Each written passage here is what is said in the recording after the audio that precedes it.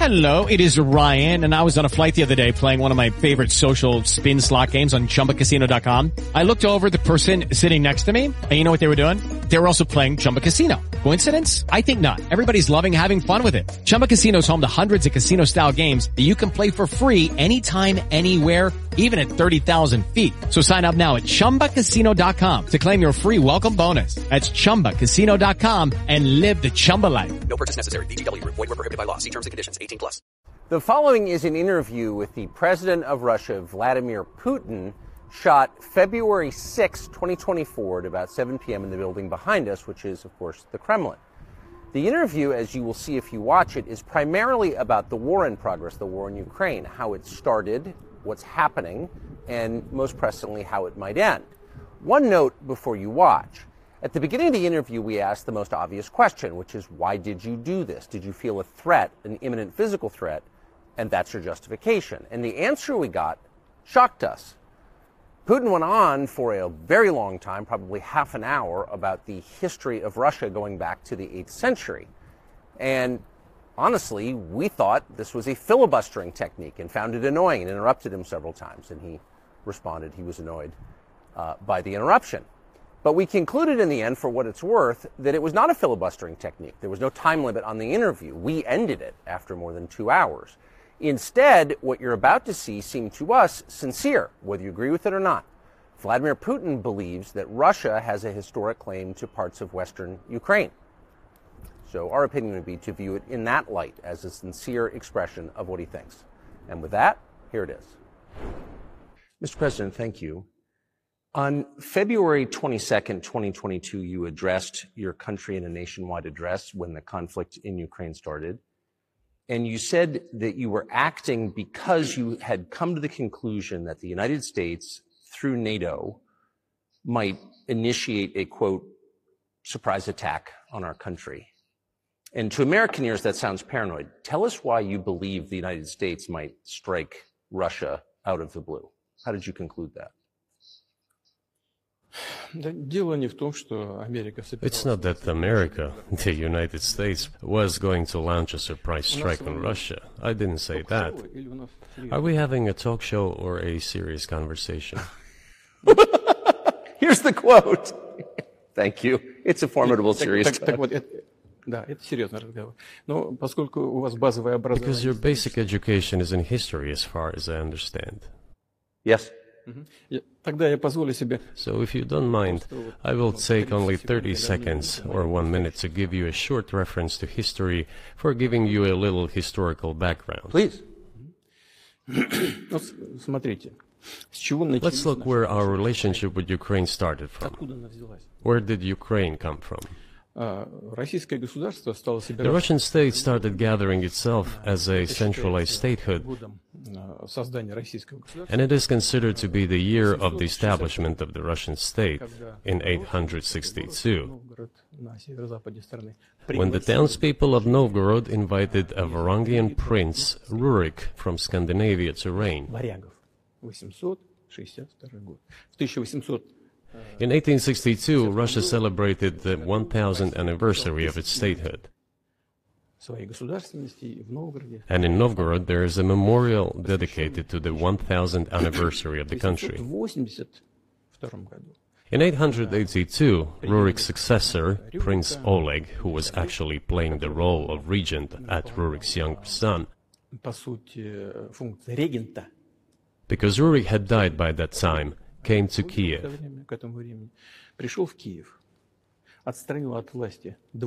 He ousted two brothers who apparently had once been members of Rurik's squad. So Russia began to develop with two centers of power, Kiev and Novgorod. The next very significant date in the history of Russia was 988. This was the baptism of Russia, when Prince Vladimir, the great-grandson of Rurik, baptized Russia and adopted Orthodoxy, or Eastern Christianity. From this time, the centralized Russian state began to strengthen. Why? Because of the single territory, integrated economic ties, one and the same language, and, after the baptism of Russia, the same faith and rule of the prince. The centralized Russian state began to take shape. Back in the Middle Ages, Prince Yaroslav the Wise introduced the order of succession to a throne. But after he passed away, it became complicated for various reasons. The throne was passed not directly from father to eldest son, but from the prince who had passed away to his brother, then to his sons in different lines. All this led to the fragmentation and the end of Rus as a single state. There was nothing special about it. The same was happening then in Europe.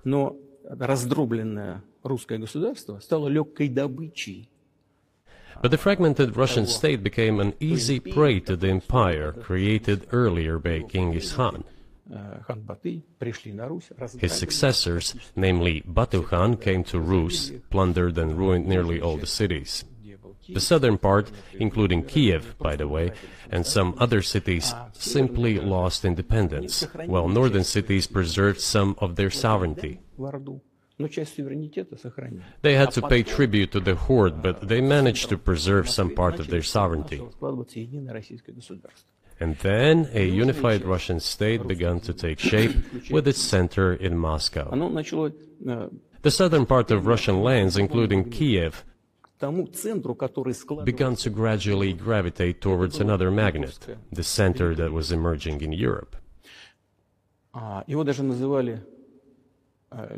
This was the Grand Duchy of Lithuania. It was even called the Lithuanian-Russian Duchy, because Russians were a significant part of this population. They spoke the old Russian language and were Orthodox. But then there was a unification, the union of the Grand Duchy of Lithuania and the Kingdom of Poland. A few years later, another union was signed, but this time already in the religious sphere. Some of the Orthodox priests became subordinate to the Pope. Thus, these lands became part of the Polish-Lithuanian state.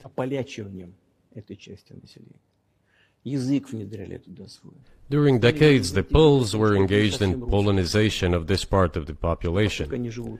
They introduced their language there, tried to entrench the idea that this population was not exactly Russians, that because they lived on the fringe, they were Ukrainians.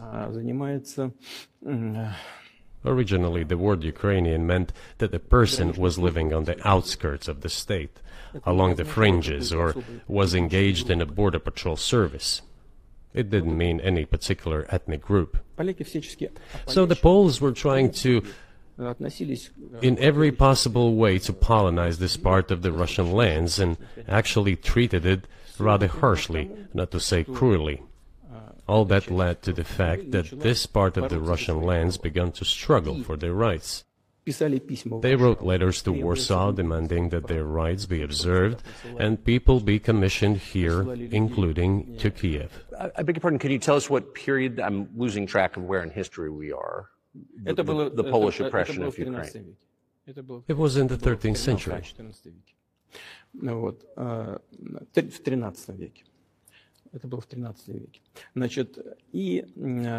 Now I will tell you what happened later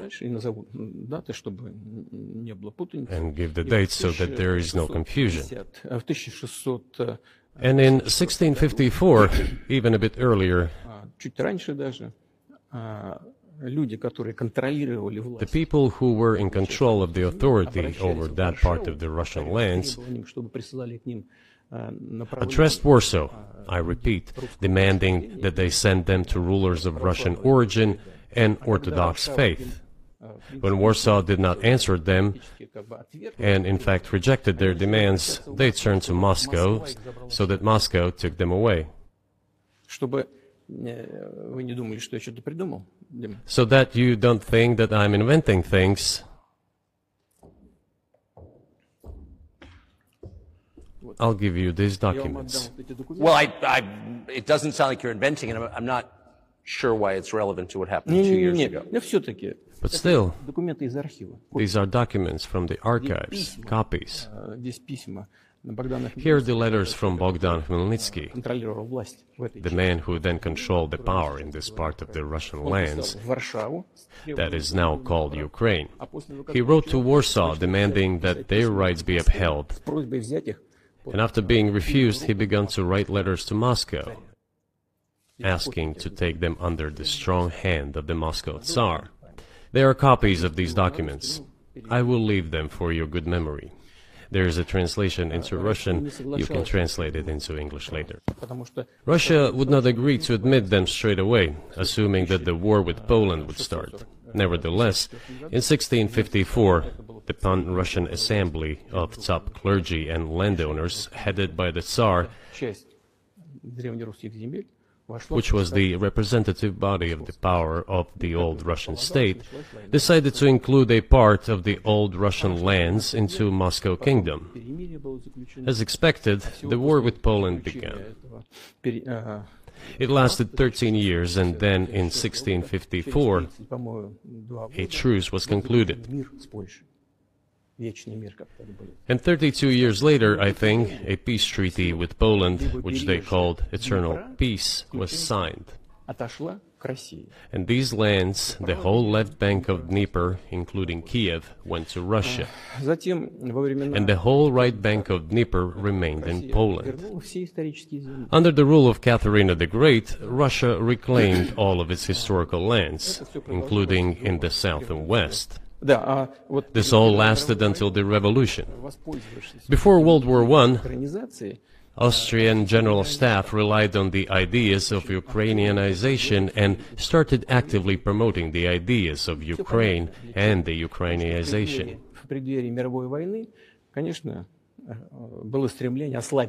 Their motive was obvious.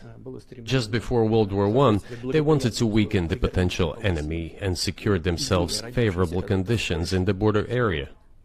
So the idea which had emerged in Poland that people residing in that territory were allegedly not really Russians, but rather belonged to a special ethnic group, Ukrainians, started being propagated by the Austrian General Staff.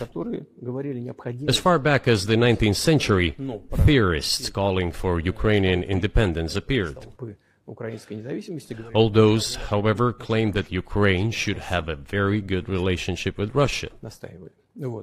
They insisted on that. After the 1917 revolution, the Bolsheviks sought to restore the statehood, and the civil war began, including the hostilities with Poland. In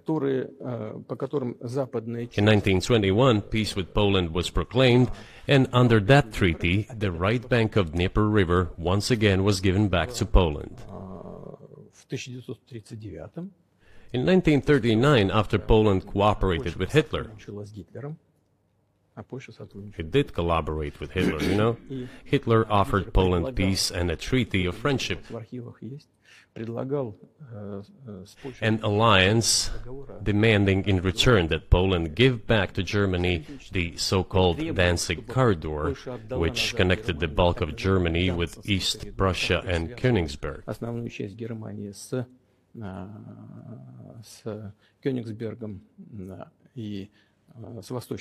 After World War I, this territory was transferred to Poland, and instead of Danzig, a city of Dansk emerged. Hitler asked them to give it amicably, but they refused. Of course. Still, they collaborated with Hitler and engaged together in the partitioning of Czechoslovakia. But may I ask you, you're making the case that Ukraine, certainly parts of Ukraine, Eastern Ukraine, is in effect Russia, has been for hundreds of years. Why wouldn't you just take it when you became president 24 years ago? You have nuclear weapons, they don't. If it's actually your land, why did you wait so long? Sure. I'll tell you. I'm coming to that. This briefing is coming to an end. It might be boring, but it explains many things. I just don't know how it's relevant. Good. Good. I'm so gratified that you appreciate that. Thank you. So, before World War II, Poland collaborated with Hitler, and although it did not yield to Hitler's demands, it still participated in the partitioning of Czechoslovakia together with Hitler, as the Poles had not given the Danzig corridor to Germany and went too far, pushing Hitler to start World War II by attacking them. Why was it Poland against whom the war started on 1st September 1939? Poland turned out to be uncompromising, and Hitler had nothing to do but start implementing his plans with Poland. By the way, the USSR, I have read some archive documents, behaved very honestly. It asked Poland's permission to transit its troops through the Polish territory to help Czechoslovakia. But the then Polish foreign minister said that if the Soviet planes flew over Poland, they would be downed over the territory of Poland. But that doesn't matter. What matters is that the war began, and Poland fell prey to the policies it had pursued against Czechoslovakia, as under the well-known Molotov-Ribbentrop Pact. Part of the territory, including western Ukraine, was to be given to Russia. Thus, Russia, which was then named as USSR, regained its historical lands. After the victory in the Great Patriotic War, as we call World War II, all those territories were ultimately enshrined as belonging to Russia, to the USSR. As for Poland, it received, apparently in compensation, the lands which had originally been German. The eastern parts of Germany, these are now western lands of Poland. Of course, Poland regained access to the Baltic Sea and Danzig, which was once again given its Polish name. So this was how this situation developed. In 1922, when the USSR was being established, the Bolsheviks started building the USSR and established the Soviet Ukraine, which had never existed before. Right.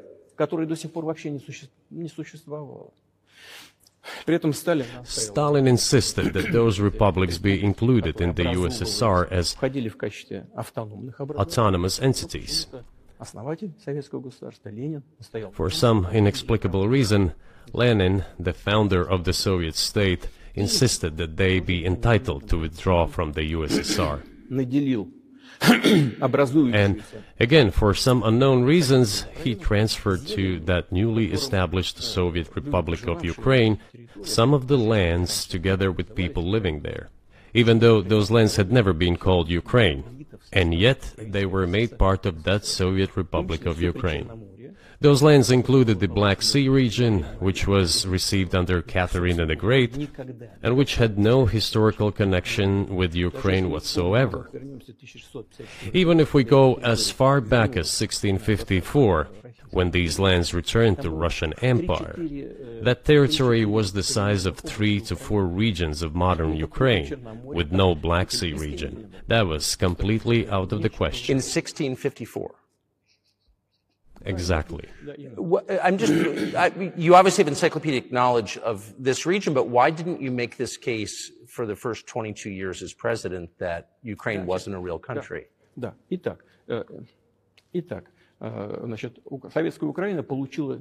The Soviet Union was given a great deal of territory that had never belonged to it, including the Black Sea region. At some point, when Russia received them as an outcome of the Russo-Turkish Wars, they were called New Russia or Novorossiya. But that does not matter. What matters is that Lenin, the founder of the Soviet state, established Ukraine that way. For decades, the Ukrainian Soviet Republic developed as part of the USSR. And for unknown reasons, again, the Bolsheviks were engaged in Ukrainianization. It was not merely because the Soviet leadership was composed to a great extent of those originating from Ukraine. Rather, it was explained by the general policy of indigenization indigenization pursued by the Soviet Union. Same things were done in other Soviet republics. This involved promoting national languages and national cultures, which is not a bad in principle. That is how the Soviet Ukraine was created.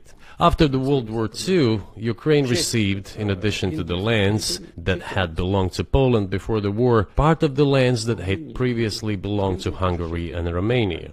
So Romania and Hungary had some of their lands taken away and given to the Soviet Ukraine, and they still remain part of Ukraine. So in this sense, we have every reason to affirm that Ukraine is an artificial state that was shaped at Stalin's will. Do you believe Hungary has a right to take its land back from Ukraine, and that other nations have a right to go back to their 1654 borders?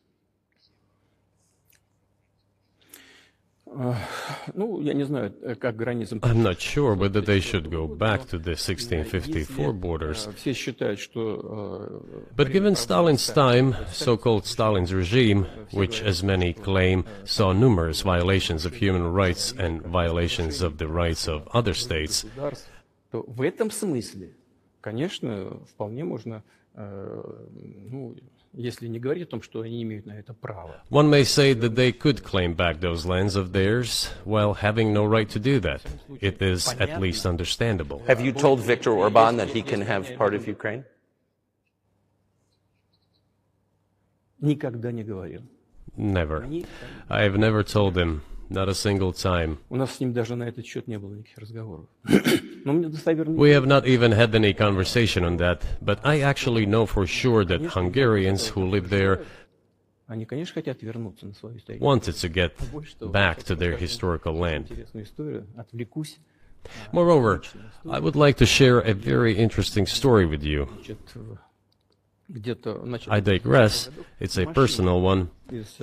Somewhere in the early 80s, I went on a road trip in a car from then Leningrad across the Soviet Union through Kiev. Made a stop in Kiev and then went to western Ukraine. I went to the town of Beregovoye, and all the names of towns and villages there were in Russian and in a language I did not understand, in Hungarian. In Russian and in Hungarian. Not in Ukrainian, in Russian and in Hungarian. I was driving through some kind of village and there were men sitting next to the houses and they were wearing black three-piece suits and black cylinder hats. I asked, are they some kind of entertainers?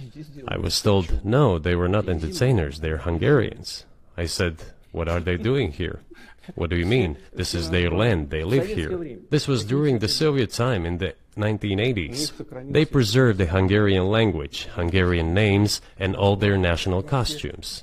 They are Hungarians and they feel themselves to be Hungarians. And of course, when now there is an infringement. Well, that is, and there's a lot of that, though. I think many nations are upset about Transylvania as well, as you obviously know. But many nations feel frustrated by the redrawn borders of the wars of the 20th century. And wars going back 1,000 years, the ones that you mentioned. But the fact is that you didn't make this case in public until 2 years ago, February. And in the case that you made, which I read today, you explain at great length that you felt a physical threat from the West in NATO, including potentially a nuclear threat, and that's what got you to move. Is that a fair characterization of what you said? Я понимаю, что мои длинные диалоги, они... I understand that my long speeches probably fall outside of the genre of the interview. That is why I asked you at the beginning, are we going to have a serious talk or a show? You said a serious talk. So bear with me, please. We're coming to the point where the Soviet Ukraine was established. Then, in 1991, the Soviet Union collapsed. And everything that Russia had generously bestowed on Ukraine was dragged away by the latter. I'm coming to a very important point of today's agenda. Thank you. After all, the collapse of the Soviet Union was effectively initiated by the Russian leadership. I do not understand what the Russian leadership was guided by at the time, but I suspect there were several reasons to think everything would be fine. руководство России исходило из того, что First, фундаментальные I think that then Russian leadership believed that the fundamentals of the relationship between Russia and Ukraine were, in fact, a common language. More than 90% of the population there spoke Russian. у каждого третьего какие-то родственные связи. Family ties. Every third person there had some kind of family or friendship ties. Common culture, common history. Finally, common faith, coexistence with a single state for centuries, and deeply interconnected economies. Экономика очень сильно взаимосвязана. All of these were so fundamental. All these elements together make our good relationships inevitable. Я хочу, чтобы вы, как американские гражданины, чтобы The second point is a very important one. прежнее российское руководство I want you, as an American citizen, and your viewers to hear about this as well. больше никаких разделителей. The former Russian leadership assumed that the Soviet Union had ceased to exist, and therefore there were no longer any ideological dividing lines. Инициативно пошла даже на развал Советского Союза. Russia even agreed voluntarily and proactively to the collapse of the Soviet Union, Называемым and believed that this would be understood by the so-called civilized West as an invitation for cooperation and чего association. ожидала Россия. That is what Russia was expecting, both from the United States and the so-called collective West as a whole. В том числе и в Германии. Эгон Барр. There were smart people, including in Germany, Egon Bahr, a major politician of the Social Democratic Party, who insisted in his personal conversations with the Soviet leadership on the brink of the collapse of the Soviet Union that a new security system should be established in Europe. Помочь объединиться Германии, но Help should be given to unify Germany, but a new system should be also established to include the United States, Canada, Russia, and other Central European countries. Yes. But NATO needs not to expand. That's what he said. If NATO expands, everything would be just the same as during the Cold War, only closer to Russia's borders. That's all. Больше того, он рассердился как-то. He was a wise old man, but no one listened to him. In fact, he got angry once. Рассердился на советское руководство. If, he said, you don't listen to me, I'm never setting my foot in Moscow once again. Но, тем не менее, Everything happened just as he had said. Well, of course, it did come true, and you've mentioned this many times. I think it's a fair point, and many in America thought that relations between Russia and the United States would be fine with the collapse of the Soviet Union and the end of the Cold War, that the opposite happened. But you've never explained why you think that happened, except to say that the West fears a strong Russia, but we have a strong China the West does not seem very afraid of. What about Russia, do you think, convinced policymakers they had to take it down? Запад боится сильного Китая больше, чем сильной России. The West is afraid of strong China more than it fears a strong Russia, because Russia has 150 million people and China has 1.5 billion population, and its economy is growing by leaps and bounds, or 5% a year. It used to be even more. But that's enough for China. As Bismarck once put it, potentials are the most important. China's potential is enormous. It is the biggest economy in the world today in terms of purchasing power parity and the size of the economy. It has already overtaken the United States quite a long time ago, and it is growing at a rapid clip. Let's not talk about who is afraid of whom. Let's not reason in such terms. And let's get into the fact that after 1991, when Russia expected that it would be welcomed into the brotherly family of civilized nations, nothing like this happened. You tricked us. I don't mean you personally when I say you. Of course, I'm talking about the United States. The promise was that NATO would not expand eastward, but it happened 5 times. There were 5 waves of expansion. We tolerated all that. We were trying to persuade them. We were saying, please don't. We are as bourgeois now as you are. We are market economy and there's no communist party power. Let's negotiate. Moreover, I have also said this publicly before. Был момент, когда There was a moment when серая кошка пробежала. a certain rift started growing between us. Помните, выступал? Before that, Yeltsin came to the United States. Remember, he spoke in Congress and said the good words, God bless America. Everything he said were signals. Let us in.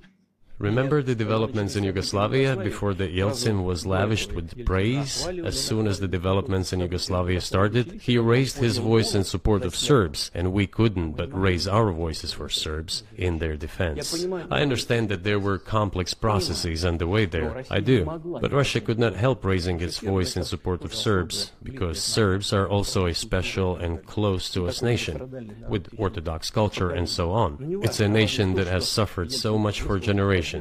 Well, regardless, what is important is that Yeltsin expressed his support. What did the United States do? In violation of international law and the UN Charter, it started bombing Belgrade. It was the United States that let the genie out of the bottle.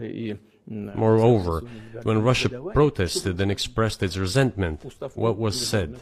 The UN Charter and international law have become obsolete. Now everyone invokes international law, but at that time they started saying that everything was outdated. Everything had to be changed. Indeed, some things need to be changed, as the balance of power has changed. It's true, but not in this manner. Yeltsin was immediately dragged through the mud, accused of alcoholism, of understanding nothing, of knowing nothing. He understood everything, I assure you. Well, I became president in 2000. I thought, okay, the Yugoslav issue is over, but we should try to restore relations. Let's reopen the door that Russia had tried to go through. And moreover, I said it publicly, I can reiterate. At a meeting here in the Kremlin with the outgoing President Bill Clinton, right here in the next room, I said to him, I asked him, Bill, do you think if Russia asked to join NATO, do you think it would happen? Suddenly he said, you know, it's interesting. I think so. But in the evening, when we met for dinner, he said, you know, I've talked to my team. No, it's not possible now. You can ask him. I think he will watch our interview. He'll confirm it. I wouldn't have said anything like that if it hadn't happened. Okay. Were you sincere? It's impossible now. Would you have joined NATO? Look, I asked the question, is it possible or not? And the answer I got was no. If I was insincere in my desire to find out what the leadership position was... But if he had said yes, would you have joined NATO? If he had said yes, the process of rapprochement would have commenced, and eventually it might have happened, if we had seen some sincere wish on the other side of our partners. But it didn't happen. Well, no means no. Okay, fine. Why do you think that is? Just to get to motive, I know you're clearly bitter about it. I understand. But why do you think the West rebuffed you then? Why the hostility? Why did the end of the Cold War not fix the relationship? What motivates this from your point of view?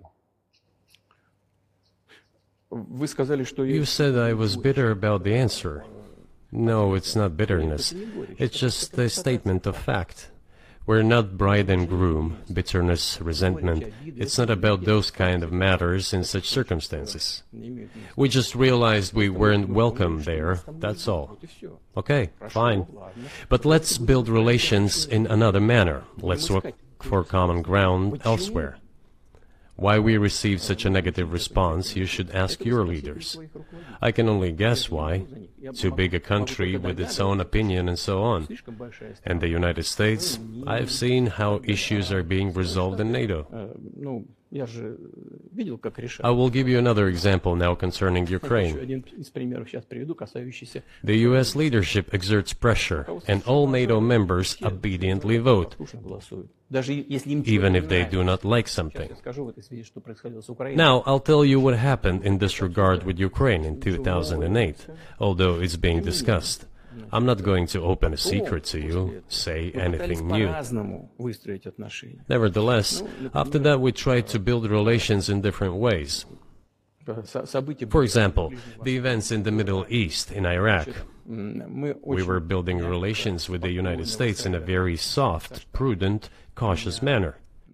I repeatedly raised the issue that the United States should not support separatism or terrorism in the North Caucasus. But they continue to do it anyway. And political support, information support, financial support, even military support came from the United States and its satellites for terrorist groups in the Caucasus. I once raised this issue with my colleague, also the President of the United States. He says, "It's impossible. Do you have proof?" I said, "Yes." I was prepared for this conversation, and I gave him that proof. He looked at it, and you know what he said? "I apologize, but that's what happened." I'll quote. He says, "Well, I'm gonna kick their ass." We waited and waited for some response. There was no reply. I said to the FSB director, "Write to the CIA, what is the result of the conversation with President?" He wrote once, twice, and then we got a reply.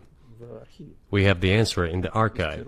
The CIA replied, "We have been working with the opposition in Russia. We believe that this is the right thing to do, and we will keep on doing it." Just ridiculous. Well, okay. We realized that it was out of the question. Forces in opposition to you. So you're saying the CIA is trying to overthrow your government? Ну, конечно, имелось в виду в данном случае. Of course, they meant in that particular case the separatists, the terrorists who fought with us in the Caucasus. That's who they called the opposition. Это вот второй момент. This is the second point. The third moment is a very important one. Is the moment when the U.S. missile defense system was created. The beginning. We persuaded for a long time not to do it in the United States. Moreover, after was invited by Bush Jr.'s father, Bush Sr., to visit his place on the ocean, I had a very serious conversation with President Bush and his team.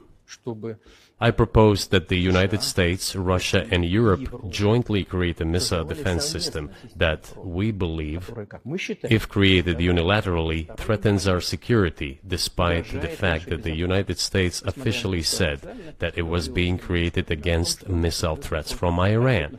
That was the justification for the deployment of the missile defense system. I suggested working together, Russia, the United States, and Europe. They said it was very interesting. They asked me, "Are you serious?" I said, "Absolutely." May I ask, what year was this? I don't remember. It is easy to find out on the internet when I was in the USA at the invitation of Bush Sr. It is even easier to learn from someone I'm going to tell you about. I was told it was very interesting. I said, just imagine if we could tackle such a global strategic security challenge together. The world will change. We'll probably have disputes, probably economic and even political ones, but we could drastically change the situation in the world. He says yes, and asks, "Are you serious?" I said, "Of course. We need to think about it," I'm told. I said, "Go ahead, please." Then Secretary of Defense Gates, former Director of CIA, and Secretary of State Rice came in here, in this cabinet, right here at this table. They sat on this table. Me, the Foreign Minister, the Russian Defense Minister on that side.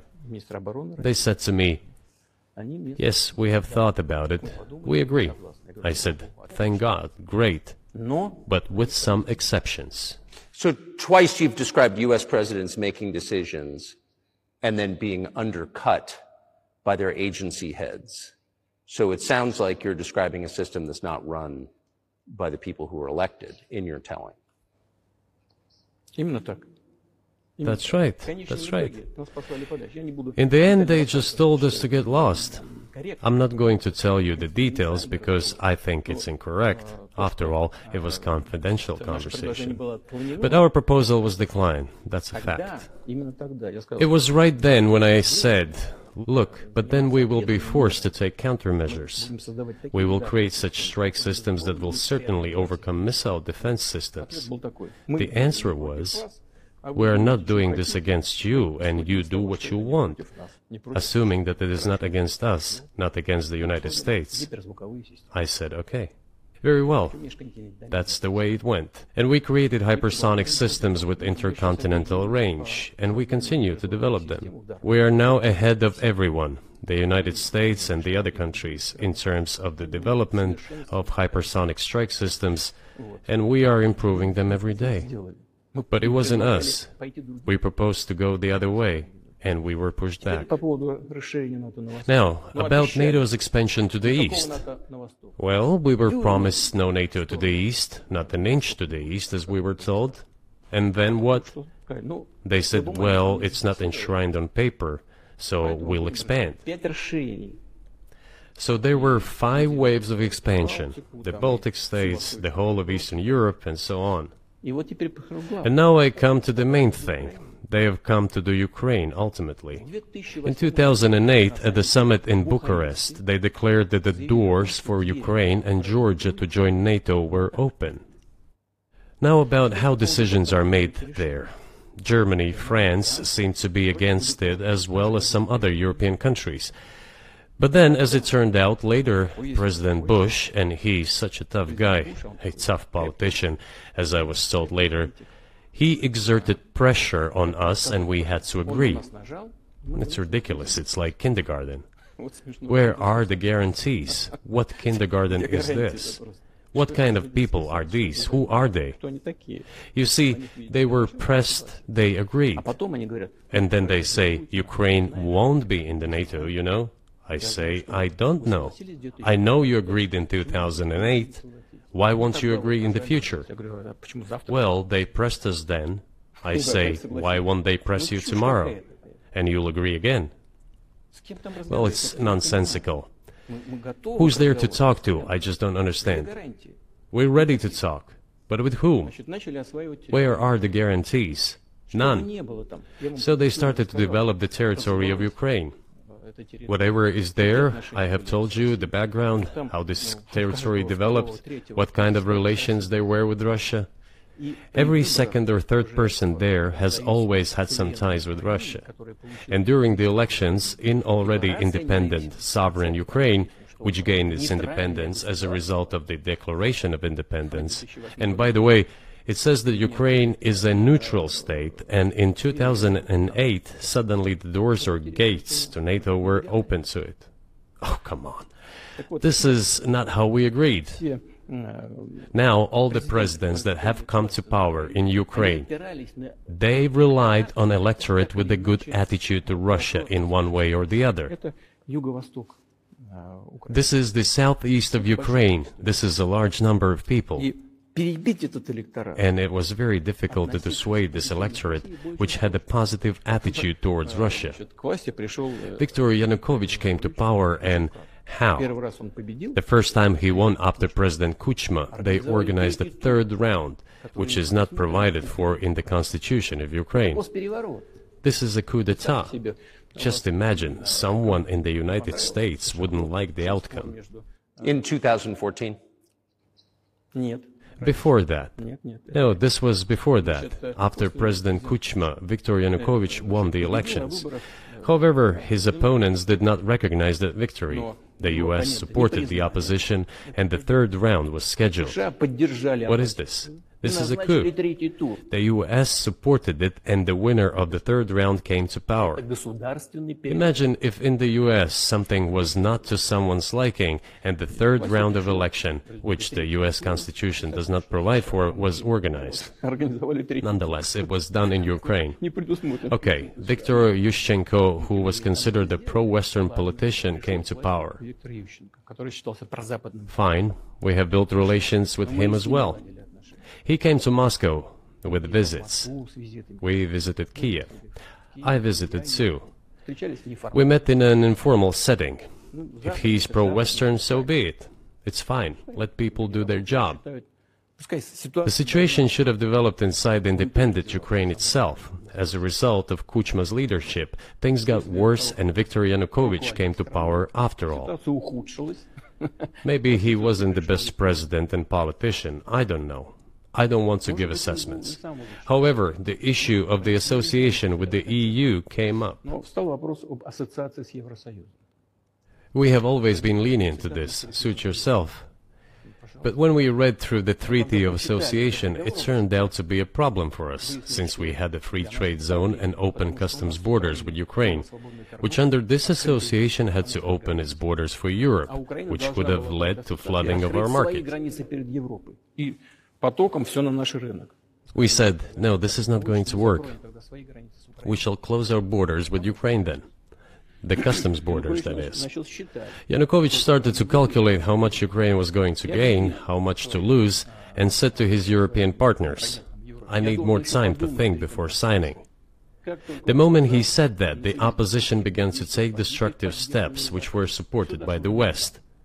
It all came down to Maidan and a coup in Ukraine. So he did more trade with Russia than with the EU. Ukraine did. Of course. It's not even the matter of trade volume, although for the most part it is. It is the matter of cooperation ties, which the entire Ukrainian economy was based on. The cooperation ties between the enterprises were very close since the times of the Soviet Union. One enterprise there used to produce components to be assembled both in Russia and Ukraine, and vice versa. They used to be very close ties. A coup d'etat was committed, although I shall not delve into details now, as I find doing it inappropriate, the US told us. Calm Yanukovych down, and we will calm the opposition. Let the situation unfold in the scenario of a political settlement. We said, all right, agreed, let's do it this way. As the Americans requested, Yanukovych did use neither the armed forces nor the police, yet the armed opposition committed a coup in Kiev. What is that supposed to mean? Who do you think you are? I wanted to ask the then U.S. leadership. With the backing of whom?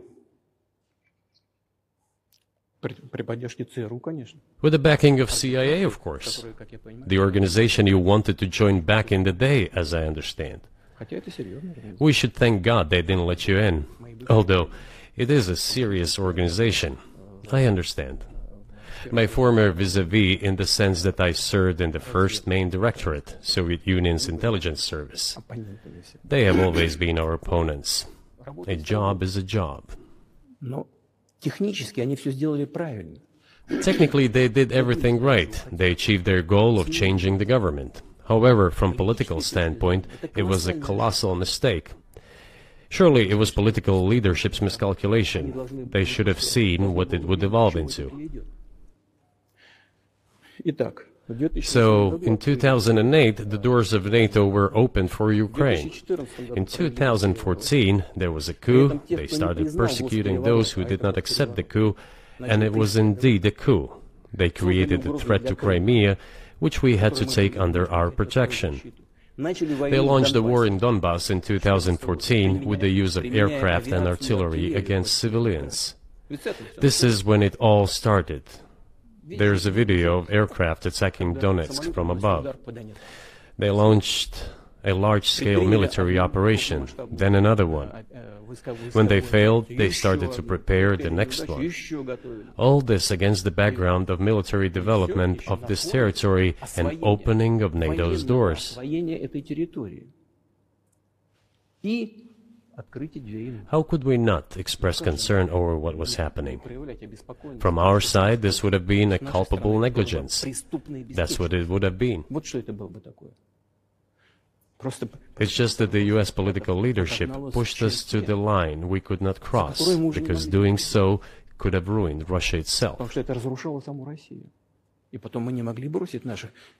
Besides, we could not leave our brothers in faith, in fact, a part of Russian people, in the face of this war machine. But that was 8 years before the current conflict started. So what was the trigger for you? What was the moment where you decided you had to do this?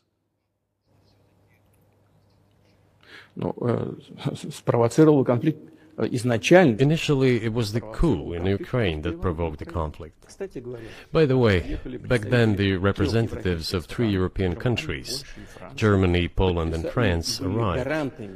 They were the guarantors of the signed agreement between the government of Yanukovych and the opposition. They signed it as guarantors. Несмотря на это, оппозиция... Despite that, the opposition committed a coup, and all these countries pretended that they didn't remember that they were guarantors of the peaceful settlement. Никто не вспоминает They just threw it in the stove right away, and nobody recalls that. этот договор между... I don't know if the US know anything about the agreement between the opposition and the authorities, and its three guarantors who, instead of bringing this whole situation back in the political field, supported the coup. Although it was meaningless, believe me, Янукович совсем согласился. because President Yanukovych agreed to all conditions. He was ready to hold an early election, which he had no chance of winning, frankly speaking. Зачем, Господи, Everyone knew that. Then why the coup? Why the victims? Why threatening Crimea? Why launching an operation in Donbass? This I do not understand. That is exactly what the miscalculation is. CIA did its job to complete the coup. один из замов госсекретаря. I think one of the deputy secretaries of state said that it cost a large sum of money, almost 5 billion. Зачем? But the political mistake was colossal. На самом деле то же самое. Why would they have to do that? All this could have been done legally, without victims, without military action, without losing Crimea. Пальцем не пошевелить. We would have never considered to even lift a finger if it hadn't been for the bloody developments on Maidan. Потому что мы согласились с тем, что... Because we agreed with the fact that after the collapse of the Soviet Union, our borders should be along the borders of former Union's republics. We agreed to that. But we never agreed to NATO's expansion, and moreover, we never agreed that Ukraine would be in NATO. Базы НАТО. Без всяких разговоров с нами. We did not agree to NATO bases there without any discussion with us. For decades, we kept asking, don't do this, don't do that. В последних событиях. Ну, во-первых, And what triggered the latest events? руководство Украины заявило, Firstly, the current Ukrainian leadership declared that it would not implement the Minsk agreements, which had been signed, as you know, after the events of 2014 in Minsk, where the plan of peaceful settlement in Donbass was set forth. нет, руководство But no, the current Ukrainian leadership, foreign minister, all other officials, and then president himself said that they don't like anything about the Minsk agreements. иными словами, исполнять не собираются. In other words, they were not going to implement it. Прямо сказали, что подписывали уже A year or a year and a half ago, former leaders of Germany and France said openly to the whole world это соглашение Минска. that they indeed signed the Minsk agreements, but they never intended to implement them. They simply led us by the nose. Was there anyone for you to talk to? Did you call a U.S. President, Secretary of State, and say, if you keep militarizing Ukraine with NATO forces, this is going to be we're going to act? Мы постоянно об этом говорили. Мы постоянно об этом говорили. Мы обращались к We talked about this all the time. европейских сторон. We addressed the United States and European countries' leadership to stop these developments immediately, to implement the Minsk agreements. Откровенно говоря, Frankly speaking, I didn't know how we were going to do this, but I was ready to implement them. сложные для Украины. These agreements were complicated for Ukraine. They included lots of elements of those Donbass territories' independence. That's true. However, I was absolutely confident, and I'm saying this to you now. I honestly believe that if we managed to convince the residents of Donbass, and we had to work hard to convince them to return to the Ukrainian statehood, then gradually the wounds would start to heal. Постепенно раны When this part of territory reintegrated itself into common social environment, when the pensions and social benefits were paid again, all the pieces would gradually fall into place. социальные пособия, все постепенно No, растет. nobody wanted that. Everybody wanted to resolve the issue by military force only. С помощью But we could not let that happen. And the situation got to the point when the Ukrainian side announced, no, we will not do anything. They also started preparing for military action. Войну начали они. It was they who started the war in 2014. Our goal is to stop this Мы не war. начинали ее. And we did not start this war in 2022. This is an attempt to stop it. Do you think you've stopped it now? I mean, have you achieved your aims? No, we haven't achieved our aims yet, because one of them is denazification. This means the prohibition of all kinds of neo-Nazi movements. This is one of the problems that we discussed during the negotiation process, which ended in Istanbul early this year.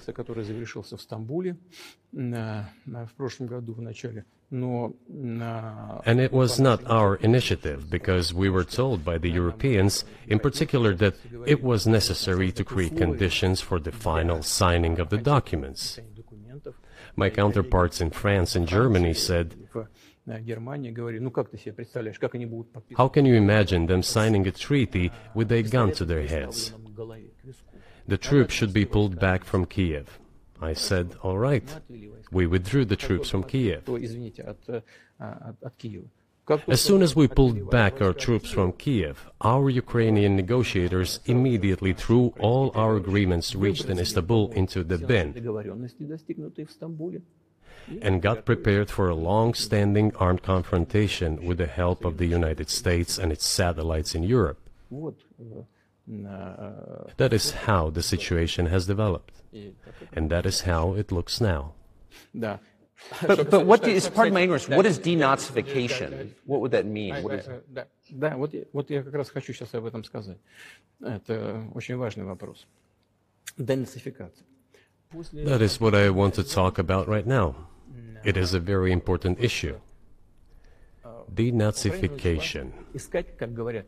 After gaining independence, Ukraine began to search, as some Western analysts say, its identity.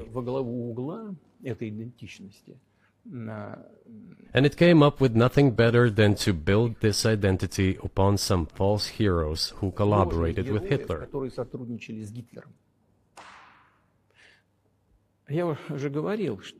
I have already said that in the early 19th century, when the theorists of independence and sovereignty of Ukraine appeared, they assumed that an independent Ukraine should have very good relations with Russia.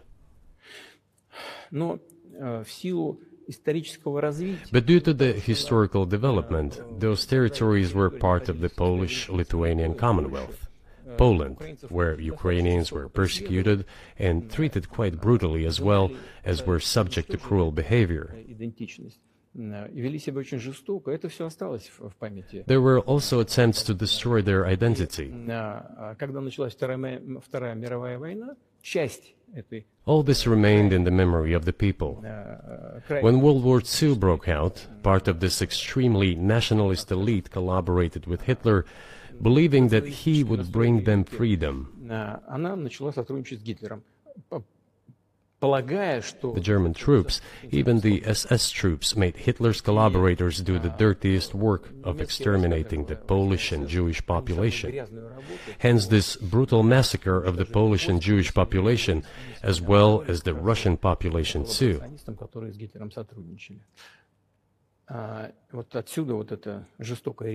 This was led by the persons who are well known, Bandera, Shukevich.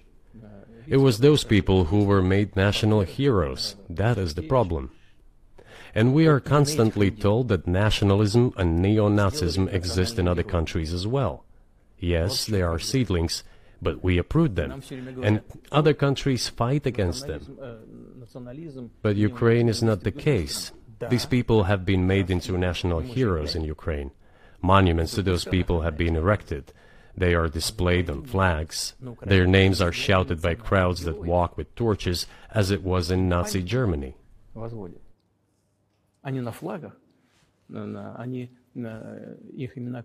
These were people who exterminated Poles, Jews, and Russians. It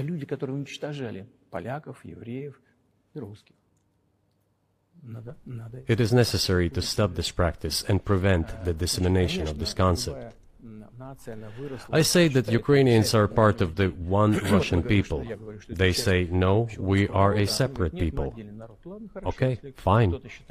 If they consider themselves a separate people, they have the right to do so, but not on the basis of Nazism, the Nazi ideology. Would you be satisfied with the territory that you have now?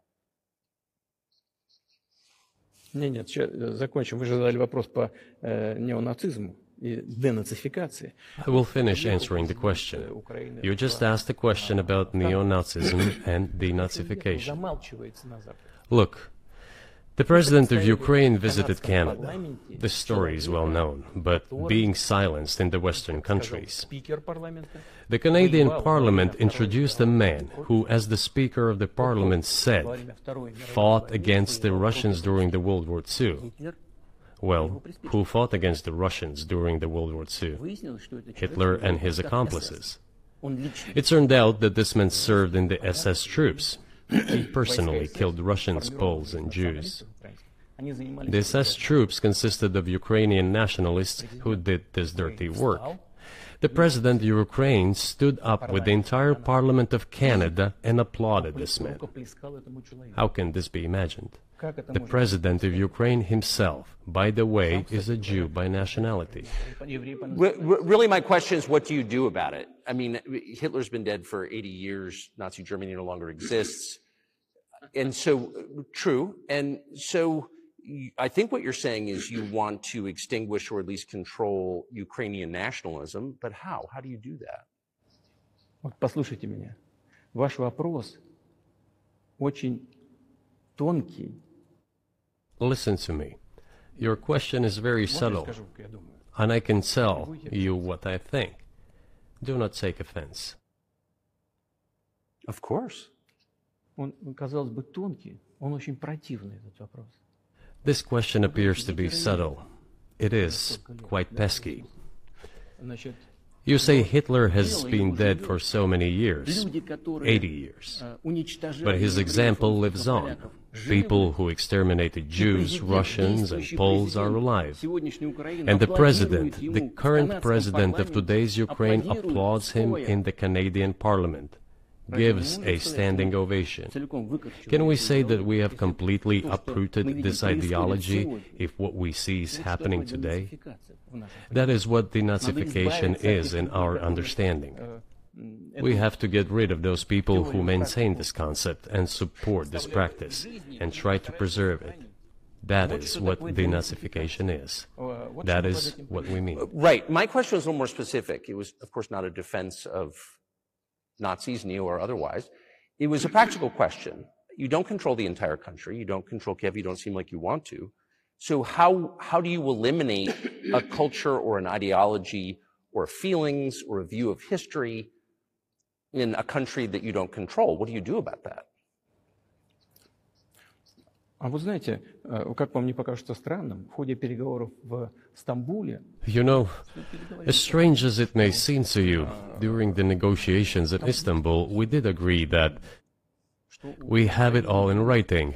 Neo-Nazism would not be cultivated in Ukraine, including that it would be prohibited at the legislative level. Mr. Carlson, we agreed on that. This, it turns out, can be done during the negotiation process. And there's nothing humiliating for Ukraine as a modern civilized state. Is any state allowed to promote Nazism? It is not, is it? That is it. Ведь нет, правда? Вот и всё. Will there be talks, and why haven't there been talks about resolving the conflict in Ukraine? Peace talks. Они были, они дошли до очень высокой стадии согласования позиций, сложно. They have been. They reached a very high stage of coordination of positions in a complex process, but still they were almost finalized.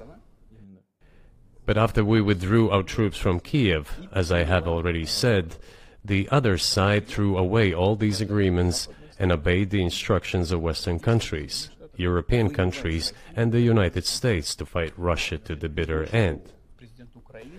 Moreover, the president of Ukraine has legislated a ban on negotiating with Russia. He signed a decree forbidding everyone to negotiate with Russia. But how are we going to negotiate if he forbade himself and everyone to do this?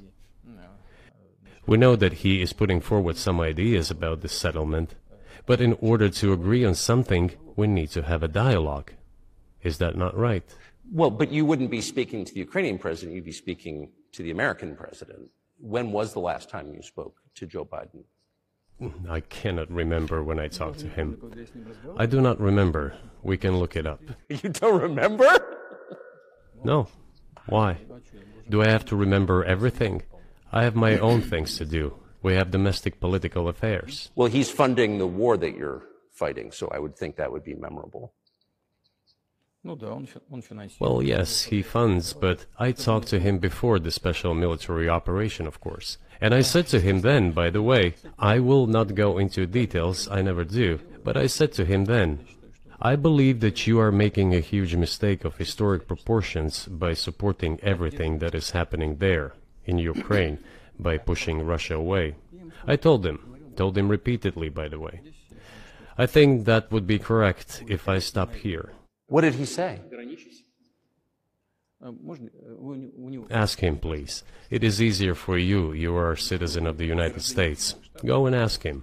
It is not appropriate for me to comment on our conversation. But you haven't spoken to him since before February of 2022?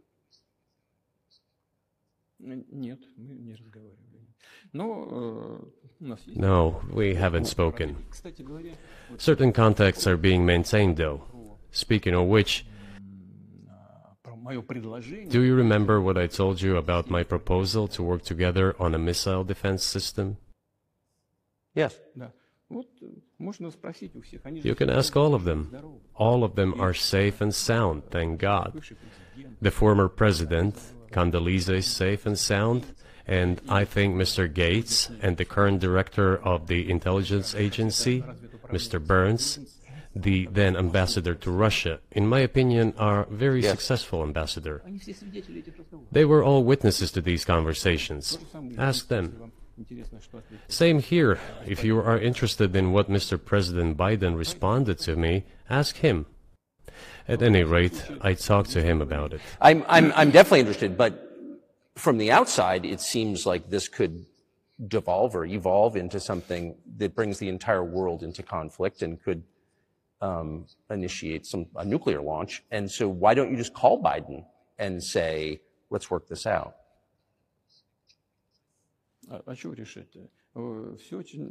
What's there to work out? It's very simple. I repeat, we have contacts through various agencies. I will tell you what we are saying on this matter and what we are conveying to the U.S. leadership.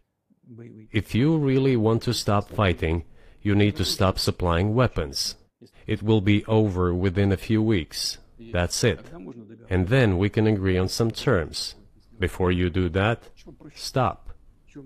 What's easier? Why would I call him?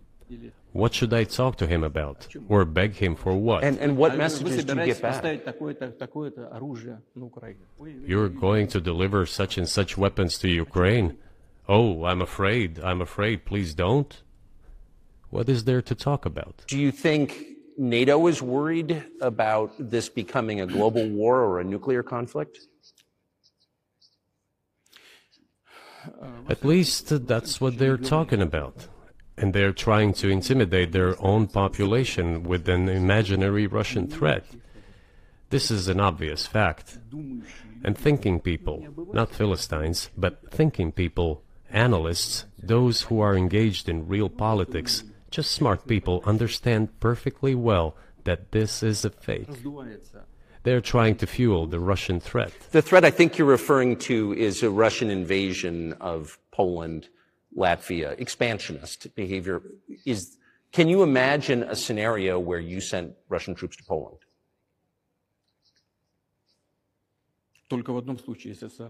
Only in one case, if Poland attacks Russia.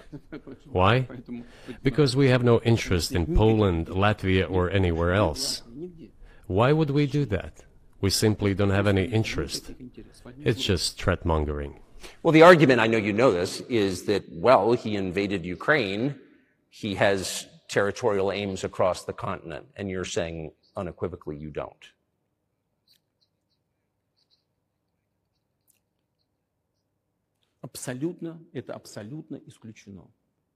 It is absolutely out of the question. You just don't have to be any kind of analyst. It goes against common sense to get involved in some kind of a global war. And a global war will bring all humanity to the brink of destruction. It's obvious. There are certainly means of deterrence. They have been scaring everyone with us all along. Tomorrow Russia will use tactical nuclear weapons. Tomorrow Russia will use that. No, the day after tomorrow. So what? In order to extort additional money from US taxpayers and European taxpayers in the confrontation with Russia in the Ukrainian theater of war. The goal is to weaken Russia as much as possible. One of our senior United States senators from the state of New York, Chuck Schumer, said yesterday, I believe, that we have to continue to fund the Ukrainian effort or U.S. soldiers, citizens could wind up fighting there. How do you assess that?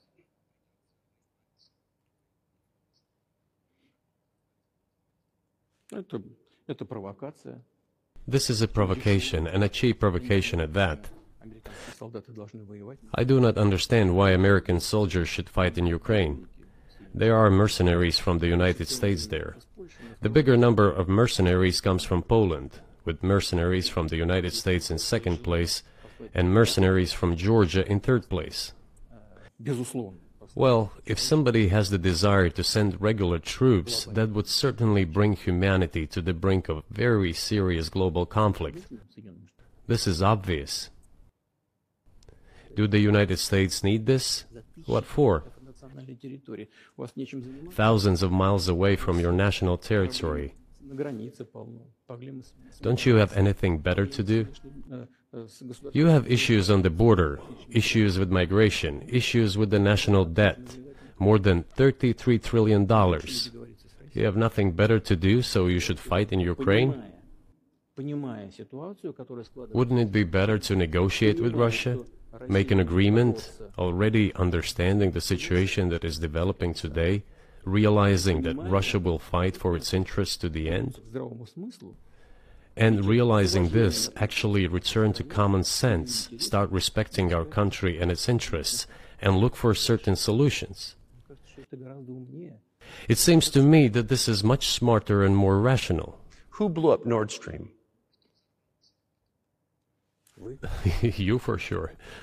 I was busy that day. Nate, do you have I did not blow up Nord Stream. Thank you, though. You personally may have an alibi, but the CIA has no such alibi. Do you have evidence that NATO or the CIA did it?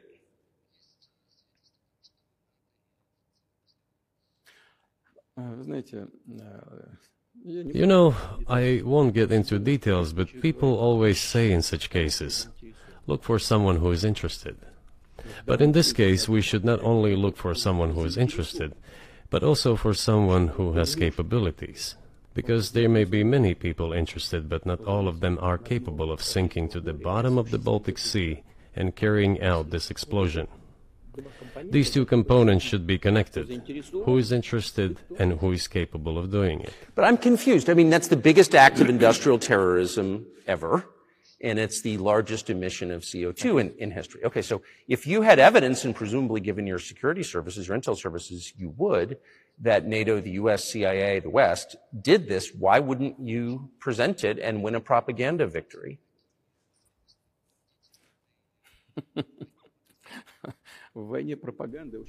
In the war of propaganda, it is very difficult to defeat the United States, because the United States controls all the world's media and many European media. The ultimate beneficiary of the biggest European media are American financial institutions. Don't you know that? So it is possible to get involved in this work, but it is cost prohibitive, so to speak. We can simply shine the spotlight on our sources of information, and we will not achieve results. It is clear to the whole world what happened, and even American analysts talk about it directly. It's true. Yes, but here's a question you may be able to answer. You worked in Germany, famously. The Germans clearly know that their NATO partner did this, and it damaged their economy greatly. It may never recover. Why are they being silent about it? That's very confusing to me. Why wouldn't the Germans say something about it? Ну, меня это тоже удивляет. This also confuses me.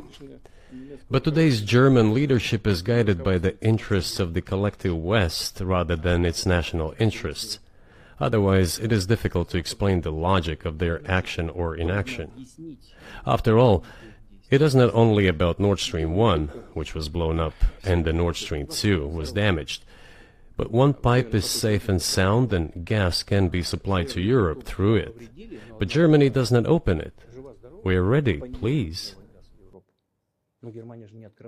There's another route through Poland, called Yamal Europe, which also allows for large flow. Poland has closed it, but Poland packs from the German hand. It receives money from the pan-European funds, and Germany is the main donor to these pan-European funds. Germany feeds Poland to a certain extent, and they close their route to Germany. Why? I don't understand.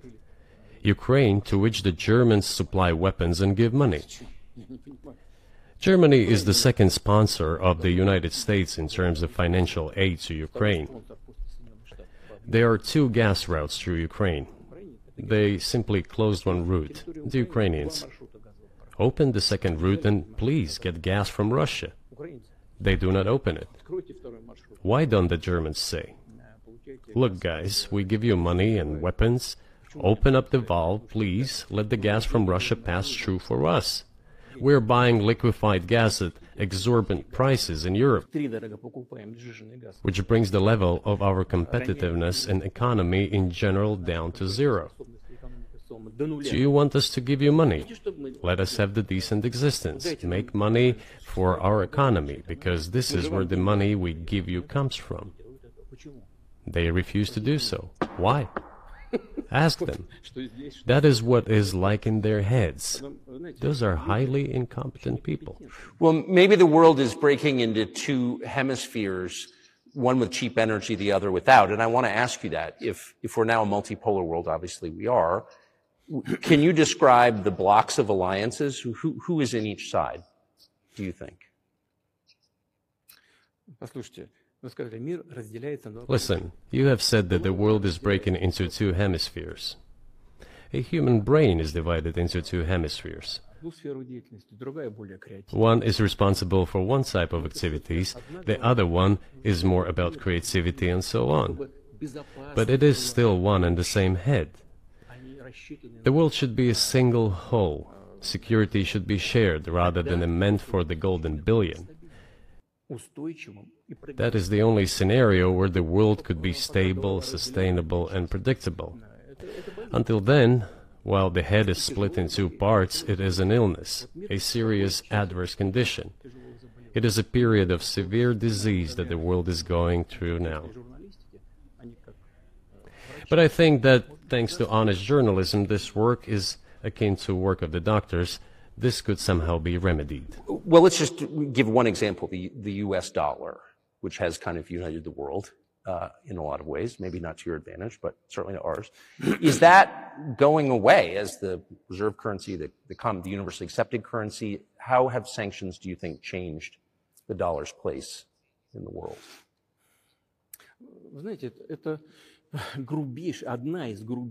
You know, to use the dollar as a tool of foreign policy struggle is one of the biggest strategic mistakes made by the U.S. political leadership.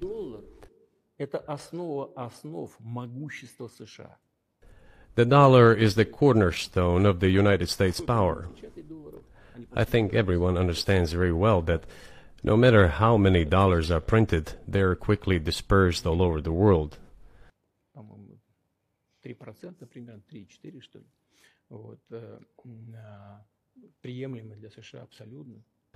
Inflation in the United States is minimal. It's about 3 or 3.4%, which is, I think, totally acceptable for the U.S. But they won't stop printing. What does the debt of $33 trillion tell us about? It is about the emission. инструмента политической борьбы. Nevertheless, it is the main weapon used by the United States to preserve its power across the world. As soon as the political leadership decided to use the US dollar as a tool of political struggle, a blow was dealt to this American power. I would not like to use any strong language, but it is a stupid thing to do and a grave mistake. Сокращаются запасы доллара сейчас. Все смотрят на то, что происходит, и начинают искать возможность. Look at what is going on in the world. Even the United States allies are now downsizing their dollar reserves. Seeing this, everyone starts looking for ways to protect themselves. But the fact that the United States applies restrictive measures to certain countries, such as placing restrictions on transactions, freezing assets, etc., causes great concern and sends a signal to the whole world. What did we have here? Until 2022, about 80% of Russian foreign trade transactions were made in US dollars and euros. В наших расчетах с третьими странами. Значит, US dollars accounted for approximately 50% of our transactions with third countries, while currently it is down to 13%. It wasn't us who banned the use of the US dollar. США приняли решение ограничить наши расчеты в долларах. We had no such intention. It was decision of the United States to restrict our transactions in US dollars. I think it is complete foolishness from the point of view of the interest of the United States itself and its taxpayers, as it damages the US economy, undermines the power of the United States across the world. By the way, our transactions in yuan accounted for about 3%. Сейчас 34%. Today, 34% of our transactions are made in rubles, and about as much, a little over 34% in yuan. Зачем Соединенные Штаты это сделали? Why did the United States do this? My only guess is self-conceit. They probably thought it would lead to full collapse, but nothing collapsed. Moreover, other countries, including oil producers, are thinking of and already accepting payments for oil in yuan. Do you even realize what is going on or not? Ну, вы понимаете, что это такое происходит? Does anyone in the United States realize this? Понимаете, в тех же Соединенных Штатах. What are you doing? You are cutting yourself off. All experts say this. То, что всегда... Ask any intelligent and thinking person in the United States what the dollar means for the U.S. But You're killing it with your own hands. I think that's I think that's a fair assessment. The question is what comes next, and maybe you trade one colonial power for another, much less sentimental and forgiving colonial power. I mean, is the BRICS, for example, in danger of being completely dominated by the Chinese economy in a way that's not good for their sovereignty? Do you worry about that? Эти страшилки нам... Well, we have heard those boogeyman stories before. It is a boogeyman story. We're neighbors with China. You cannot choose neighbors just as you cannot choose close relatives. We share a border of 1,000 kilometers with them. This is number one. Second, we have a centuries-long history of coexistence. We're used to it. Third, China's foreign policy philosophy is not aggressive. Its idea is to always look for compromise, and we can see that. The next point is as follows. We are always told the same boogeyman story, and here it goes again, through an euphemistic form, but it is still the same boogeyman story. The cooperation with China keeps increasing. The pace at which China's cooperation with Europe is growing is higher and greater than that of the growth of Chinese-Russian cooperation. Ask Europeans, aren't they afraid? They might be, I don't know. But they are still trying to access China's market at all costs, especially now that they are facing economic problems. Chinese businesses are also exploring the European market. Do Chinese businesses have small presence in the United States? Yes, the political decisions are such that they are trying to limit their cooperation with China. It is to your own detriment, Mr. Tucker, that you are limiting cooperation with China. You are hurting yourself. It is a delicate matter, and there are no silver bullet solutions, just as it is with the dollar. So, before introducing any illegitimate sanctions, illegitimate in terms of the Charter of the United Nations, one should think very carefully. For decision makers, this appears to be a problem. So you said a moment ago that the world would be a lot better if it weren't broken into competing alliances, if there was cooperation globally. One of the reasons you don't have that is because the current American administration is dead set against you. Do you think if there were a new administration after Joe Biden that you would be able to reestablish communication with the U.S. government? Or does it not matter who the president is?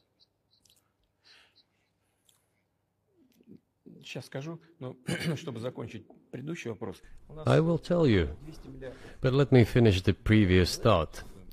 We, together with my colleague and friend, President Xi Jinping, set a goal to reach $200 billion of mutual trade with China this year. We have exceeded this level. According to our figures, our bilateral trade with China totals already $230 billion, and the Chinese statistics says it is $240 billion. One more important thing. Our trade is well balanced, mutually complementary in high-tech, energy, scientific research and development. It is very balanced.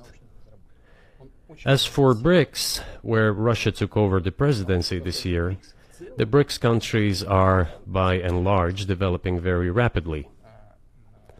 Look, if memory serves me right, back in 1992, the share of the G7 countries in the world economy amounted to 47%, whereas in 2022 it was down to, I think, a little over 30%. The BRICS countries accounted for only 16% in 1992, but now their share is greater than that of the G7. It has nothing to do with the events in Ukraine. This is due to the trends of global development and world economy, as I mentioned just now. And this is inevitable. This will keep happening. It is like the rise of the sun. You cannot prevent the sun from rising. You have to adapt to it. How do the United States adapt? With the help of force, sanctions, pressure, bombings, and use of armed forces. This is about self-conceit. Your political establishment does not understand that the world is changing under objective circumstances. And in order to preserve your level, even if someone aspires, pardon me, to the level of dominance, you have to make the right decisions in a competent and timely manner. Such brutal actions, including with regard to Russia and, say, other countries, are counterproductive. This is an obvious fact. It has already become evident. You just asked me if another leader comes and changes something. It is not about the leader. It is not about the personality of a particular person. I had a very good relationship with, say, Bush. I know that in the United States, he was portrayed as some kind of a country boy who does not understand much. I assure you that this is not the case. I think he made a lot of mistakes with regard to Russia, too. I told you about 2008 and the decision in Bucharest to open the NATO's doors for Ukraine and so on. That happened during his presidency. He actually exercised pressure on the Europeans. But in general, on a personal human level, I had a very good relationship with him. He was no worse than any other American or Russian or European politician. I assure you, he understood what he was doing as well as others. I had such personal relationship with Trump as well. It is not about the personality of the leader. It is about the elite's mindset. If the idea of domination at any cost, based also on forceful actions, dominates the American society, nothing will change. It will only get worse. But if, in the end, one comes to the awareness that the world has been changing due to the objective circumstances, and that one should be able to adapt to them in time, using the advantages that the U.S. still has today, then perhaps something may change. Look, China's economy has become the first economy in the world in purchasing power parity. In terms of volume, it overtook the U.S. a long time ago. The USA comes second, then India, 1.5 billion people, and then Japan, with Russia in the 5th place. Russia was the first economy in Europe last year, despite all the sanctions and restrictions. Is it normal from your point of view? Sanctions, restrictions, impossibility of payments in dollars, being cut off from SWIFT services, sanctions against our ships carrying oil, sanctions against airplanes, sanctions in everything, everywhere. The largest number of sanctions in the world which are applied against Russia. And we have become Europe's first economy during this time. The tools that U.S. uses don't work. Well, one has to think about what to do. If this realization comes to the ruling elites, then yes, then the first person of the state will act in anticipation of what the voters and the people who make decisions at various levels expect from this person. Then maybe something will change.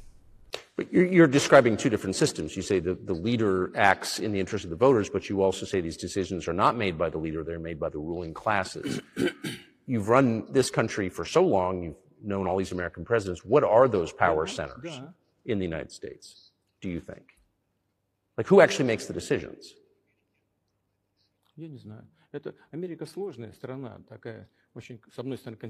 I don't know.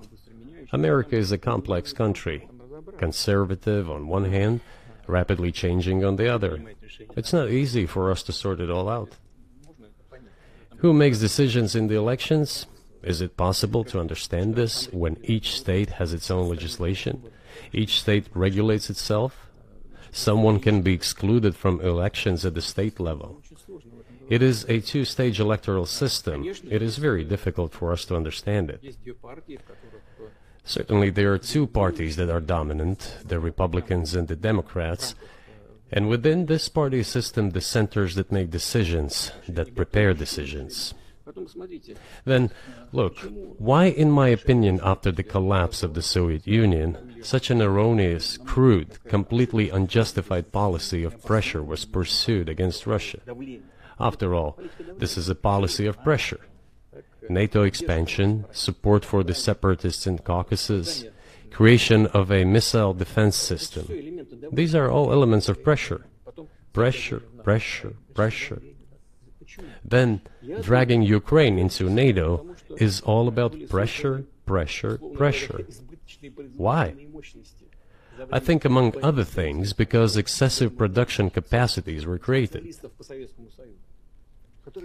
During the confrontation with the Soviet Union, there were many centers created and specialists on the Soviet Union who could not do anything else. They convinced the political leadership that it is necessary to continue chiseling Russia, to try to break it up, to create on this territory several quasi-state entities, and to subdue them in a divided form, to use their combined potential for the future struggle with China. This is a mistake, including the excessive potential of those who worked for the confrontation with the Soviet Union. It is necessary to get rid of this. There should be new, fresh forces, people who look into the future and understand what is happening in the world. Look at how Indonesia is developing. 600 million people. Where can we get away from that? Nowhere. We just have to assume that Indonesia will enter. It is already in the club of the world's leading economies, no matter who likes it or dislikes it. Yes, we understand and are aware that in the United States, despite all the economic problems, the situation is still normal, with the economy growing decently. The GDP is growing by 2.5%, if I'm not mistaken. But if we want to ensure the future, then we need to change our approach to what is changing. As I already said, the world would nevertheless change, regardless of how the developments in Ukraine end. The world is changing. In the United States themselves, experts are writing that the United States are nonetheless gradually changing their position in the world. It is your experts who write that. I just read them. The only question is how this would happen, painfully and quickly, or gently and gradually. And this is written by people who are not anti-American. They simply follow global development trends. That's it. And in order to assess them and change policies, we need people who think, look forward, can analyze and recommend certain decisions at the level of political leaders. I just have to ask, you've said clearly that NATO expansion eastward is a violation of the promise you all were made in 1990. It's a threat to your country. Right before you sent troops into Ukraine, the Vice President of the United States went to the Munich Security Conference and encouraged the President of Ukraine to join NATO. Do you think that was an effort to provoke you into military action?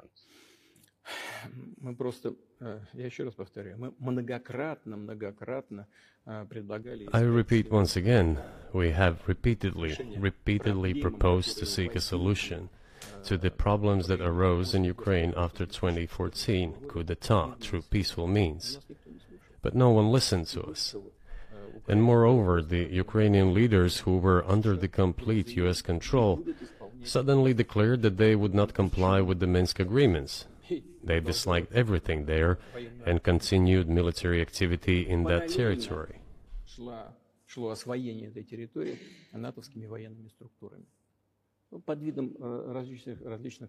And in parallel, that territory was being exploited by NATO military structures under the guise of various personnel training and retraining centers.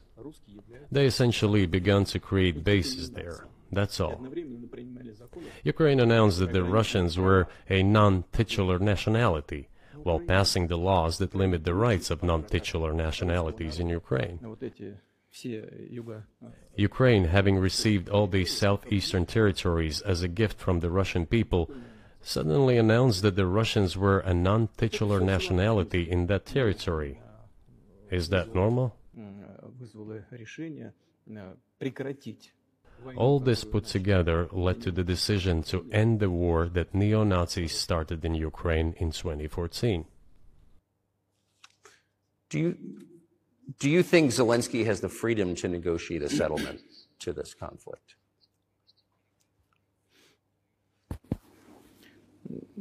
I don't know the details. Of course, it's difficult for me to judge. But I believe he has, in any case, he used to have. His father fought against the fascists, Nazis, during World War II. I once talked to him about this. I said, Volodya, what are you doing? Why are you supporting neo-Nazis in Ukraine today, while your father fought against fascism? He was a front-line soldier. I will not tell you what he answered. This is a separate topic, and I think it's incorrect for me to do so. But as to the freedom of choice, why not?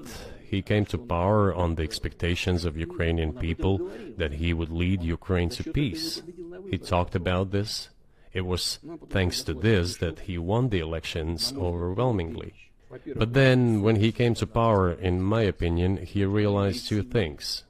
Firstly, it is better not to clash with neo-Nazis and nationalists, because they are aggressive and very active. You can expect anything from them. And secondly, the US-led West supports them and will always support those who antagonize with Russia. It is beneficial and safe.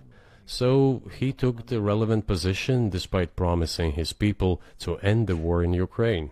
He deceived his voters. But do you think at this point, as of February 2024, he has the latitude, the freedom to speak with you or your government directly about putting an end to this, which clearly isn't helping his country or the world? Can he do that, do you think?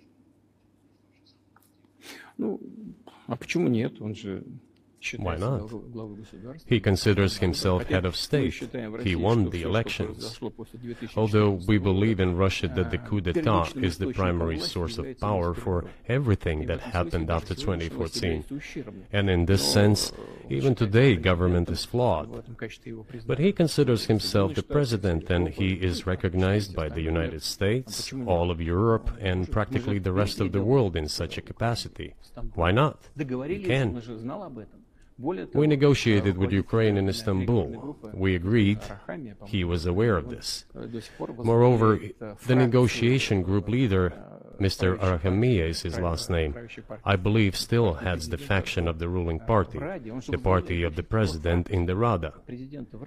He still heads the presidential faction in the Rada, the country's parliament. He still sits there. He even put his preliminary signature on the document I am telling you about. But then he publicly stated to the whole world, we were ready to sign this document, but Mr. Johnson, then the Prime Minister of Great Britain, came and dissuaded us from doing this, saying it was better to fight Russia. They would give everything needed for us to return what was lost during the clashes with Russia. And we agreed with this proposal. Look, his statement has been published. He said it publicly. Can they return to this or not? The question is, do they want it or not? Further on, President of Ukraine issued a decree prohibiting negotiations with us. Let him cancel that decree, and that's it. We have never refused negotiations, indeed. We hear all the time, is Russia ready? Yes, we have not refused. It was them who publicly refused. Well, let him cancel his decree and enter into negotiations. We have never refused. And the fact that they obeyed the demand or persuasion of Mr. Johnson, the former Prime Minister of Great Britain, seems ridiculous and very sad to me. Because, as Mr. Arachamiya put it, we could have stopped those hostilities with war a year and a half ago already. But the British persuaded us and we refused this. Where is Mr. Johnson now? And the war continues. That's a good question. Where do you think he is, and why did he do that?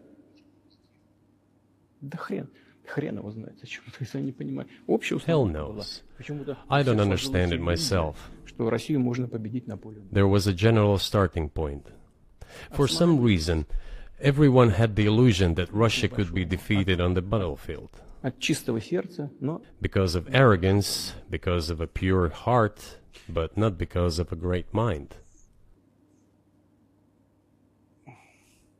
You've described the connection between Russia and Ukraine. You've described Russia itself a couple of times as orthodox. That's central to your understanding of Russia. You've said you're orthodox.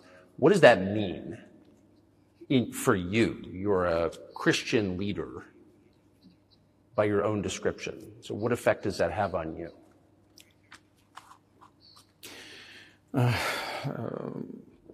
You know, as I already mentioned, in 988, Prince Vladimir himself was baptized following the example of his grandmother, Princess Olga.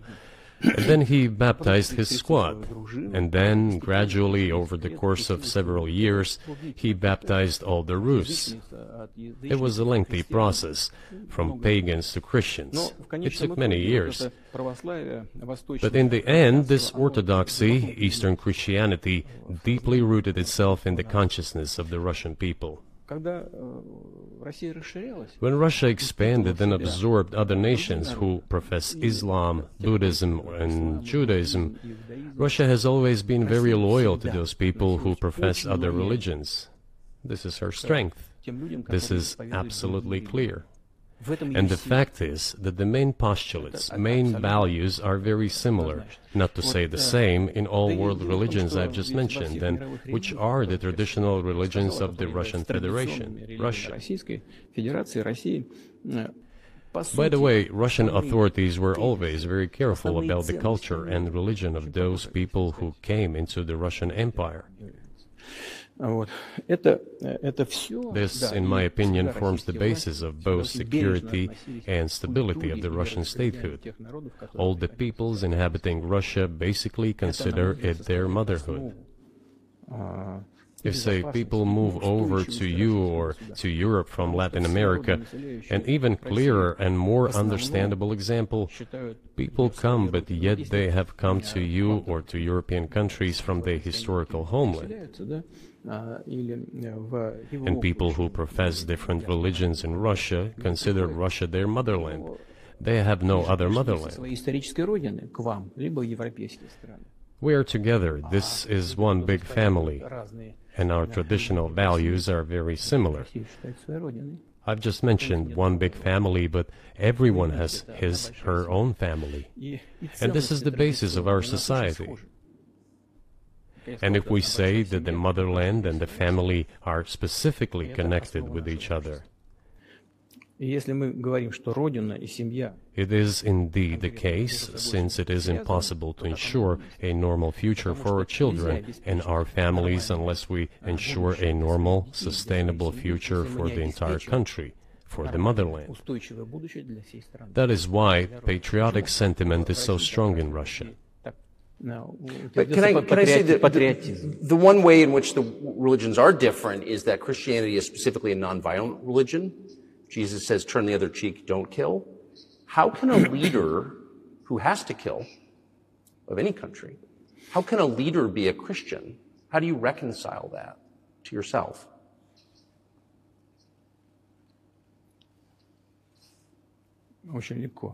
It is very easy when it comes to protecting oneself and one's family, one's homeland. We won't attack anyone. When did the developments in Ukraine start? Since the coup d'etat and the hostilities in Donbass began, that's when they started. And we're protecting our people, ourselves, our homeland, and our future. As for religion in general, you know, it's not about external manifestations. It's not about going to church every day or banging your head on the floor. It is in the heart. And our culture is so human-oriented. Dostoevsky, who was very well known in the West and the genius of Russian culture, Russian literature, spoke a lot about this, about the Russian soul.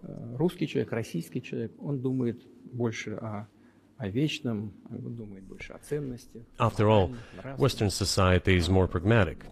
Russian people think more about the eternal, about moral values. I don't know, maybe you won't agree with me, but Western culture is more pragmatic after all.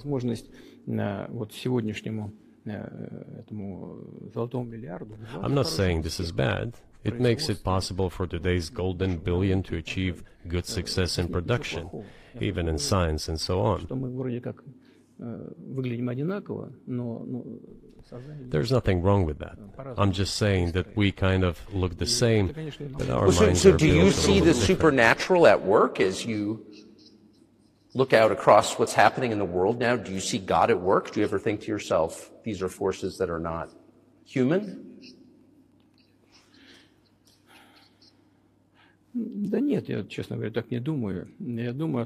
No, to be honest, I don't think so. My opinion is that the development of the world community is in accordance with the inherent laws, and those laws are what they are. It's always been this way in the history of mankind. Some nations and countries rose, became stronger and more numerous, and then left the international stage, losing the status they had accustomed to. There's probably no need for me to give examples, but we could start with the Genghis Khan and horde conquerors, the Golden Horde, and then end with the Roman Empire. It seems that there has never been anything like the Roman Empire in the history of mankind. Nevertheless, the potential of the barbarians gradually grew, as did their population. In general, the barbarians were getting stronger and began to develop economically, as we would say today. This eventually led to the collapse of the Roman Empire and the regime imposed by the Romans. Этот процесс, However, it took 5 centuries for the Roman Empire to fall apart. в сегодняшней ситуации The difference with what is happening now процессы изменений is that all the processes of change are happening at a much faster pace than in Roman times. So when does the AI empire start, do you think? у меня все в более You're сложные asking increasingly more complicated questions. To answer them, you need to be an expert in big numbers, big data, and AI. Mankind is currently facing many threats. Due to the genetic researches, it is now possible to create a superhuman, a specialized human being, a genetically engineered athlete, scientist, military man. There are reports that Elon Musk had already had a chip implanted in the human brain in the USA. Илон Маск внедрил уже чип в мозг какого-то человека. What do you think of that? Ну, Маска, я думаю, что Маска Well, I think there's no stopping Elon Musk. He will do as he sees fit. Nevertheless, you need to find some common ground with him, search for ways to persuade him. I think he's a smart person, I truly believe he is. So you need to reach an agreement with him because this process needs to be formalized and subjected to certain rules. Того, что будет происходить с ним в связи с развитием вот этих новейших исследований и технологий. Humanity has to consider what is going to happen due to the newest development in genetics or in AI.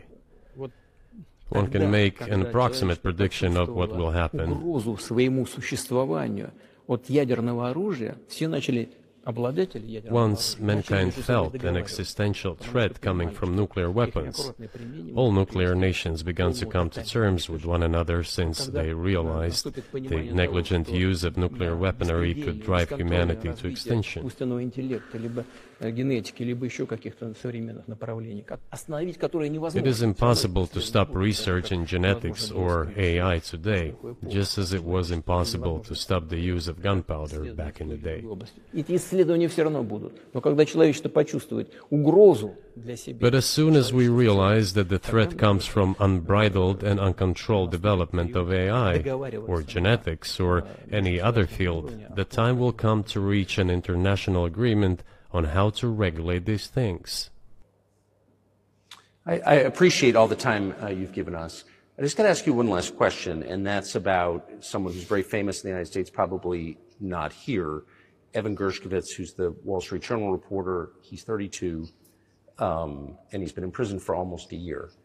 This is a huge story in the United States, and I just want to ask you directly, without getting into the details of it or your version of what happened, if as a sign of your decency, you would be willing to release him to us and we'll bring him back to the United States.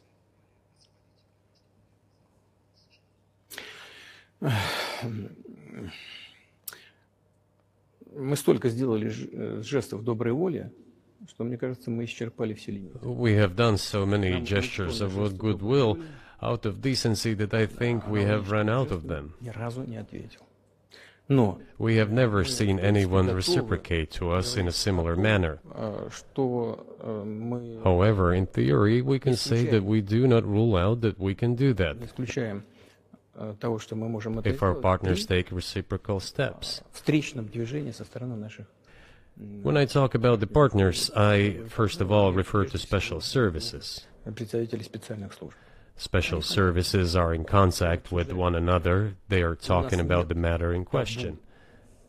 На то, чтобы не решить это. There is no taboo to settle this Мы issue. готовы ее решать. We are willing to solve Там it. есть определенные условия, которые But there are certain terms being discussed via special services channels. партнерским каналом между спецслужбами. I believe an agreement can be reached. So typically, I mean, this stuff has happened for obviously centuries. One country catches another spy within its borders, it trades it for one of its own intel guys in another country. I think what makes, and it's not my business, but what makes this different is the guy's obviously not a spy, he's a kid. And maybe he was breaking your law in some way, but he's not a super spy, and everybody knows that. And he's being held hostage in exchange, which is true. With respect, it's true, and everyone knows it's true. So maybe he's in a different category maybe it's not fair to ask for, somebody else in exchange for letting him out. Maybe it degrades Russia to do that. Вы знаете, можно как угодно говорить, что такое шпион, что не шпион. You can give different interpretations to what constitutes a spy, but there are certain things provided by law. If a person gets secret information and does that in conspiratorial manner, then this is qualified as espionage. And that is exactly what he was doing. He was receiving classified, confidential information, and he did it covertly. Maybe he did that out of carelessness or his own initiative. Considering the sheer fact, this is qualified as espionage. The fact has been proven, as he was caught red-handed when he was receiving this information. If it had been some far-fetched excuse, some fabrication, something not proven, it would have been a different story then. But he was caught red-handed when he was secretly getting confidential information. What is it then? But are you suggesting that he was working for the U.S. government or NATO, or he was just a reporter who was given material he wasn't supposed to have? Those seem like very different things. Я не знаю, на кого он работал. Но повторяю еще раз. I don't know who he was working for, but I would like to reiterate that getting classified information in secret is called espionage, and he was working for the U.S. Special Services, some other agencies. I don't think he was working for Monaco, as Monaco is hardly interested in getting that information. It is up to special services to come to an agreement. Some groundwork has been laid. There are people who, in our view, are not connected with special services. Let me tell you a story about a person serving a sentence in an allied country of the U.S. That person, due to patriotic sentiments, eliminated a bandit in one of the European capitals. During the events in the Caucasus, do you know what he was doing? I don't want to say that, but I will do it anyway. He was laying our soldiers, taken prisoner, on the road and then drove his car over their heads. What kind of person is that? Can he even be called human? But there was a patriot who eliminated him in one of the European capitals. Whether he did it of his own volition or not, that is a different question. Yeah, but Evan Gershkovich didn't do that. I mean, that's a completely different... I mean, this is a 32-year-old newspaper reporter. He committed something different. He's not just a journalist. I reiterate, he's a journalist who was secretly getting confidential information. Yes, it is different, but still, I'm talking about other people who are essentially controlled by the U.S. authorities, wherever they are serving a sentence. There is an ongoing dialogue between the special services. This has to be resolved in a calm, responsible, and professional manner. They are keeping in touch, so let them do their work. I do not rule out that the person you refer to, Mr. Gershkovich, may return to his motherland. By the end of the day, it does not make any sense to keep him in prison in Russia. We want the U.S. Special Services to think about how they can contribute to achieving the goals our special services are pursuing. We are ready to talk. Moreover, the talks are underway. And there have been many successful examples of these talks crowned with success.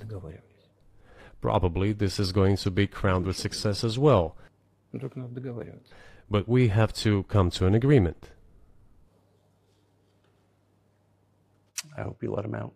Mr. President, thank you. I also want him to return to his homeland at last. I'm absolutely sincere. But let me say once again, the dialogue continues. The more public we render things of this nature, the more difficult it becomes to resolve them. Everything has to be done in calm manner. I wonder if that's true with the war, though. Also, I mean, I want to ask one more question, which is, and maybe you don't want to say so for strategic reasons, but are you worried that what's happening in Ukraine could lead to something much larger and much more horrible? And how motivated are you just to call the U.S. government and say, let's come to terms?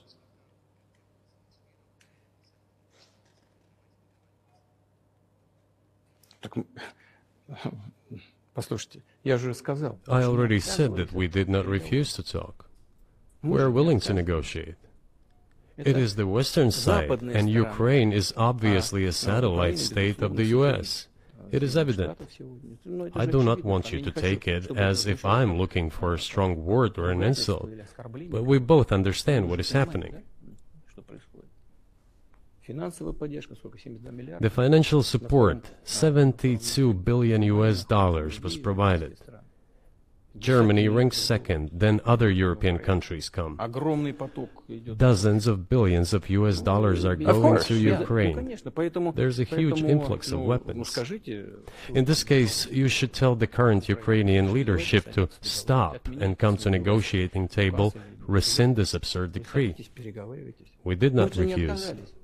Sure, but you already said it. I didn't think you meant it as an insult, because you already said correctly, it's been reported that Ukraine was prevented from negotiating a peace settlement by the former British Prime Minister acting on behalf of the Biden administration. So, of course, they're a satellite.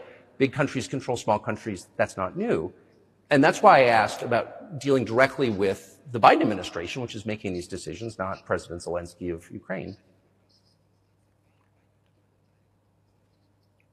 Если администрация Зеленского на Украине отказалась от переговоров, well, if the Zelensky administration in Ukraine refused to negotiate, I assume they did it under the instruction from Washington. If Washington believes it to be the wrong decision, let it abandon it. Let it find a delicate excuse so that no one is insulted. Let it come up with a way out. It was not us who made this decision, it was them. So let them go back on it. That is it. However, they made the wrong decision, and now we have to look for a way out of the situation to correct their mistakes. They did it, so let them correct it themselves. We support this. So I just want to make sure I'm not misunderstanding what you're saying. I don't think that I am. I think you're saying you want a negotiated settlement to what's happening in Ukraine.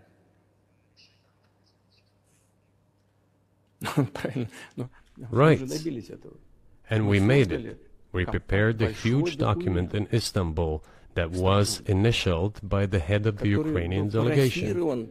He affixed his signature to some of the provisions, not to all of it. He put his signature, and then he himself said, we were ready to sign it and the war would have been over long ago, 18 months ago. However, Prime Minister Johnson came, talked us out of it, and we missed that chance. Well, you missed it, you made a mistake. Let them get back to that, that is all. Why do we have to bother ourselves and correct somebody else's mistakes? I know one can say it is our mistake. It was us who intensified the situation and decided to put an end to the war that started in 2014 in Donbass, as I have already said, by means of weapons. Let me get back to further in history. I already told you this. We were just discussing it. Let us go back to 1991, when we were promised that NATO would not expand, to 2008, when the doors to NATO opened to the declaration of state sovereignty of Ukraine, declaring Ukraine a neutral state. Let us go back to the fact that NATO and US military bases started to appear on the territory of Ukraine, creating threats to us. Let us go back to coup d'etat in Ukraine in 2014. It is pointless though, isn't it? We may go back and forth endlessly, but they stopped negotiations. Is it a mistake? Yes. Correct it. We are ready. What else is needed? Do you think it's too humiliating at this point for NATO to accept Russian control of what was 2 years ago Ukrainian territory? Я же сказал, I said, let them think how to do it with dignity. There are options if there is a will. Up until now, there has been the uproar and screaming about inflicting a strategic defeat on Russia on the battlefield.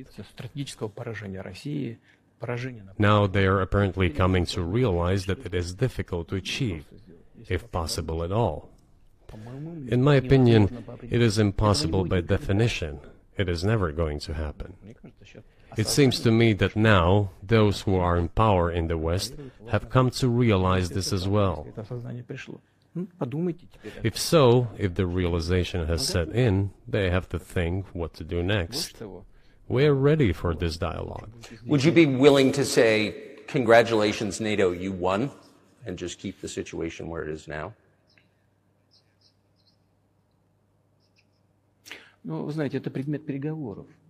You know, it is a subject matter for the negotiations. No one is willing to conduct, or, to put it more accurately, they are willing, but do not know how to do it. I know they want to. It is not just I see it, but I know they do want it. But they are struggling to understand how to do it. They have driven the situation to the point where we are at. It is not us who have done that. It is our partners, opponents who have done that. Well, now let them think how to reverse the situation. We're not against it. It would be funny if it were not so sad. This endless mobilization in Ukraine, the hysteria, the domestic problems, sooner or later it will result in agreement. You know, this probably sounds strange given the current situation. But the relations between the two peoples will be rebuilt anyway.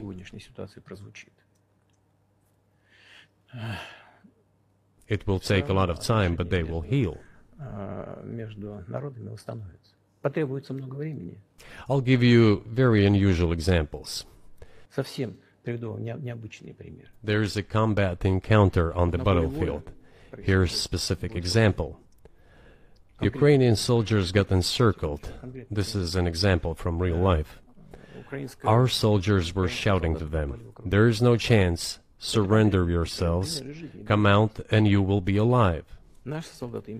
Suddenly, the Ukrainian soldiers were screaming from there in Russian, perfect Russian, saying, "Russians, do not surrender," and all of them perished. They still identify themselves as Russian.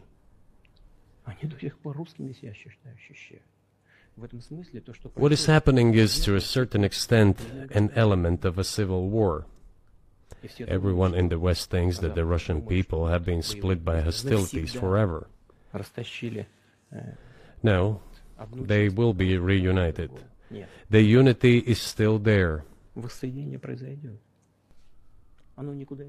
Why are the Ukrainian authorities dismantling the Ukrainian Orthodox Church? Because it brings together not only the territory, it brings together our souls. No one will be able to separate the soul.